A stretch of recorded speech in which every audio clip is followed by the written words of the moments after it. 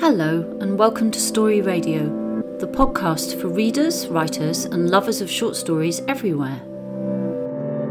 Today we have an interview with Lindsay Gillespie, a finalist in the Costa Short Story Award, followed by one of her short stories, A Summoning Spell.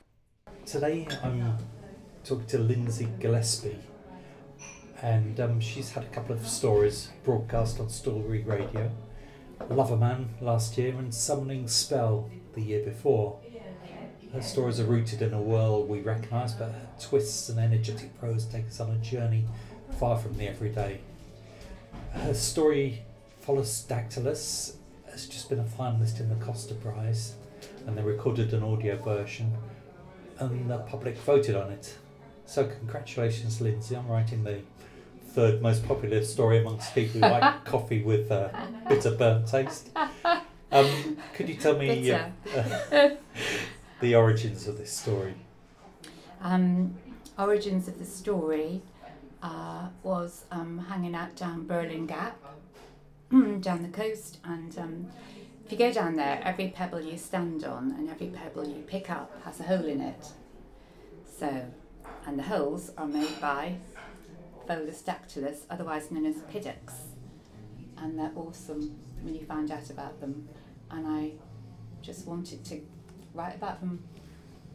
Right, and that's Berlin Gap on the south coast in Sussex. Yeah. Between Brighton and Eastbourne. Yeah, marvellous place for piddocks and people. Okay, and could you tell us a little bit more about the story? Well, okay, so I was a bit in love with these strange bivalves, which lived for 8 years, hidden in a rock, never leaving the little hole they made. I found out that they seemed completely secret and not many people know about them, but the people who did know about them were the Romans. And evidently Pliny said that they were amazing and they knew all about them. They looked like flames when you opened them because they were bioluminescent. They glowed a sort of blue-green light. So the Romans used to have these raiding parties. So the more I kind of read about them, I just wanted to use them in a story, but then, how best to tell the story. So that's what I played around with. And, yeah. Right. So are there elements about the piddock that kind of emerge in your story? Well, in the story itself, they're like, they possibly save, they possibly, redeem or save the protagonist, and maybe, Right. It's a bit of useful secret information he has. Okay. And your story's actually set on the Kent coast, isn't it? Yeah, that was, okay, so that was I went to Deal, and that was it was a brutal kind of weekend, very dark and a bit bleak. And then I found this big sign, there's a massive sign there about the Romans landing there, so that was interesting too. So I guess, usual things kind of smash up against each other, and that's how you make a story. Sometimes it works. Great. Yeah, well, I think it really works well in that story. How did Costa actually let you know about how your story became one of the finalists? 11:20 on the 18th of November by text. I know that because I was in the queue for my booster jab in Churchill Square in Brighton. So I was waiting, and strange text came in. So that's how. Okay, and so they just tell you straight away you're the finalist and no kind of long list and short list? That's right. They just say, is it your story? Are you the author of it? And there are 3 stories to be considered, for the shortlist, yeah. And were you involved in the recording of the audio at all? Did they kind of let you? They asked notes, short notes. Right. So with me, I had 2 protagonists with kind of from a fairly similar backgrounds. That was a bit challenging. So both East End, middle-aged men. But they sort of made a difference between them. They just differentiated, and that was it. Just short Didn't go along to the recording. No, or anything? no. And how did you feel about the recording? Yeah, it was. I thought it was good. I thought it was better than reading it in a way. So Yeah. Which surprised me, but yeah, it did. And the way the Costa works is the 3 stories are available in audio, and then the public vote on them, and you're not allowed to reveal your identity. So Yeah, that's right. what did that feel like? That must have been a bit strange. Well, yeah, I mean, it kind of, so if November, it was November when, people were told, and bearing in mind then, that from then till the 1st of February, till the winner was announced, that was quite long, and it was, I'd forget about it for ages, and then suddenly think, oh yeah. Yeah, it just felt a bit unreal, like it wasn't really going to happen, but then when I went along to the event. Yeah. So could you tell us a little bit about the event? Well, I think, people were excited to be out of the house. I was quite dazzled by it all. And It is part of the main Costa Awards, isn't it? yeah, at one stage I hadn't quite realised that, but yes, it is. Possibly due to restrictions still being in place, some restrictions, everybody was there wasn't much mixing, so the short story guys were all together on one table, and then, Best Bio was on their table, Best Children's was on theirs, so yeah, I did get to meet Caleb Azuma Nelson. I was sitting quite near him, and Claire Fuller sat next to her, and it was tightly choreographed.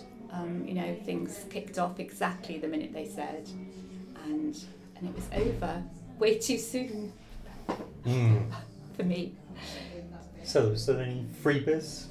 Good drink? Yeah, great drink, interesting food that people maybe were preferring the drink though, and great bags, yes, all the books, plus Costa coffee tins of, and Chocolate Aero Costa coffee. Get free Costa coffee for life or anything? No, got 2 tins.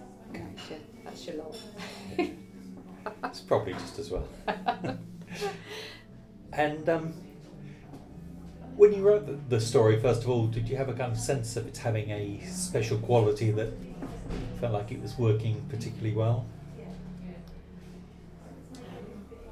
I just wanted people to enjoy the Piddocks, really. I just wanted them to like them, to get into them. I just thought Piddocks are special, so I wanted to get there.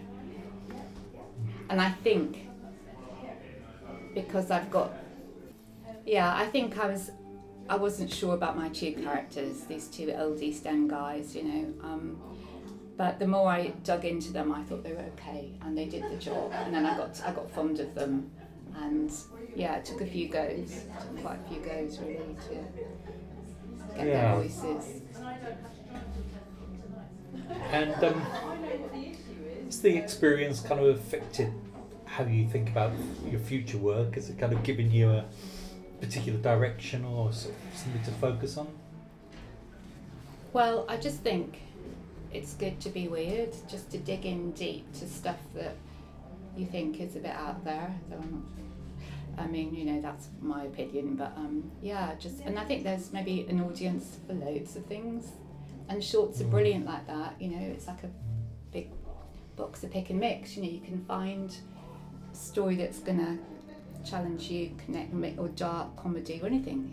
It's all there in the world of short stories. Because the story was picked up for some other prizes as well. That you had to withdraw from, wasn't it? Yeah. Which is a shame. Yeah, that was weird. So I do think it was the power of the Piddock. Yeah. The bolas, yeah. People liked. So focus on shellfish then. That's your tip for people in the future. Yeah, absolutely. Oysters, mussels, coming for them. Have you got any other advice for people who are kind of thinking of submitting for coffee-related prizes? Well, I did look up that, I think Costa are the only ones who do this marvellous thing for the short story coffee coffee-related people that do this marvellous thing for the short story. After that, the next biggest seller of coffee in the UK is Greggs, and then after that it's Starbucks, and then Nero. That's how it goes. So perhaps someone has to give them a shove. But with the short stories, as you know, Martin, it's competitions all the way, really. And don't enter 5 competitions, don't enter 15, just go mad. Enter loads. And what are you working on now? Well, a story about leeches. Great. Yeah, that's this weekend. Okay. So there you go. So I must be stuck with things that I like to hide in a... So watch out for next year's Costa Prize then. We know. Okay, that's great. Thanks very much. Thanks Martin. Thanks. That was Lindsay Gillespie in conversation with Martin Nathan. Now, if you'd like to hear some more of Lindsay's work, have a listen to A Summoning Spell.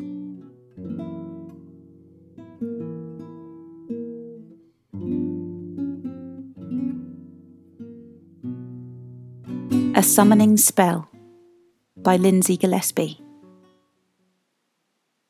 Can you make the love of your life appear just by thinking about them? I can. When I say the love of your life, you've got to keep your eyes peeled. The unloves, the scuzzes, the ones you curse to hell and back are more likely to pop up. They're easier to summon for some reason. Like they're still flitting around the edges, hovering. Like they never really left at all. A good place for summoning. Where's a good place for summoning? Well, that would be right here.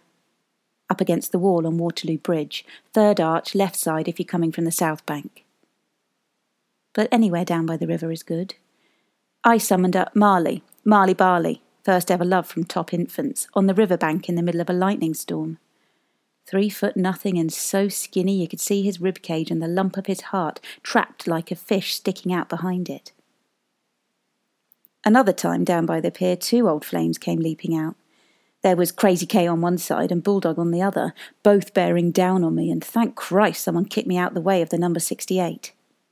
But the bridge is best. You can see who's coming. And if you summon and no one bites, just sit back down and cast again. Someone always shows. I know the bridge well now, and it knows me back. The river too. The river's tongue as it pushes hard against the bruised beneath of the bridge. The way the water strokes the arches like it's talking to itself. How the wind scabs the skin of the river and wrinkles it. I put my hand to my face. I know each wrinkle my true love put there. A good time for summoning. When's a good time for summoning? I'd say daybreak. That's when the fog wakes up and stretches along the riverbank to touch the cold arches. The fog breathes onto the bridge, makes it beautiful. That's the best time for a true love to swoosh up. What happens next is tricky. It depends who's made an appearance. Some just zoom up, have a word, zoom off again. Some plan on hanging out. If it's one of the wankers, you have to go in full brutal. Tell them to fuck the fuck off. I got a cuss off an old lady wino down the Kings. Fuck off, you 9-fingered shite hawk. Then set your face against the passers-by. You're just one more nut job hollering in the wind on Waterloo Bridge. Tell them they're shite hawks too. Or an old sweetheart might trip out. Give you a sly wink. Stick a cold hand up your skirt, pinch your bum. That sounds like Denny. Dirty Den, stoned as a coot. Who else shows up? Parrot. Parrot's always hanging around. The trouble is you can smell him a mile off, so I only summon him if the wind's blowing downriver. When I met him, I said, "How come you called Parrot?" He never said, just had on him a little bent smile. Parrot was a painter. Every day he painted the bridge. Said he wanted to paint it the same way Monet painted the old Waterloo Bridge. I could make myself useful, he said. I could sell the pictures to anyone passing. He'd start work at daybreak and I'd pile the tubes of frozen paint into my nest of coats and sit on them, warm them up. He painted me some days. That is, he painted all over me, a rainbow-coloured ring on every finger. He brushed gold along my eyebrows and rubbed ultramarine down my parting. The first time we sold a painting, it was straight down the King's to get rat-arsed, where he puked all over me before jumping on me. Afterwards he said, "So, now you know. That's how the male parrot chooses a female. He vomits on her." A good person to summon. Who's good to summon? Well, that's obviously up to you. The one I want to summon most of all is the hardest. He's the one who broke my heart. Now, I got him once, just half of him. I touched his hair, sequined with water. I touched the mole on his left cheek, the one that looks like a perfect black pearl. A long time ago I went looking for him, stepped out of my old life and followed him up to Waterloo and to this bridge. That winter, the winter he left, was turbulent. He'd started fighting. He wouldn't stop.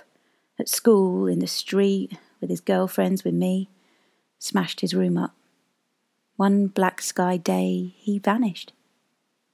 Waterloo Station has a ghost picture taken around that time of a lad, a 15 or 16-year-old, jumping the barrier. There's a witness at the Jubilee who says he saw a boy with long blue hair, a wild boy, leaping about, buying tequila for everyone, anyone. That later, the same evening, there was some kind of punch-up in the Patriot the boy was involved in, and some said he'd started it in the first place. The final sighting came from a woman who says she remembers a boy with blood-tangled hair, flailing about at the edge of the bridge in the rain. The witness says she yelled, You okay?" The blue boy turned. Then the rain closed down on the bridge again, and there was nothing to see. Me and the bridge sit here waiting. Third arch, left side, if you're making your way from the South Bank.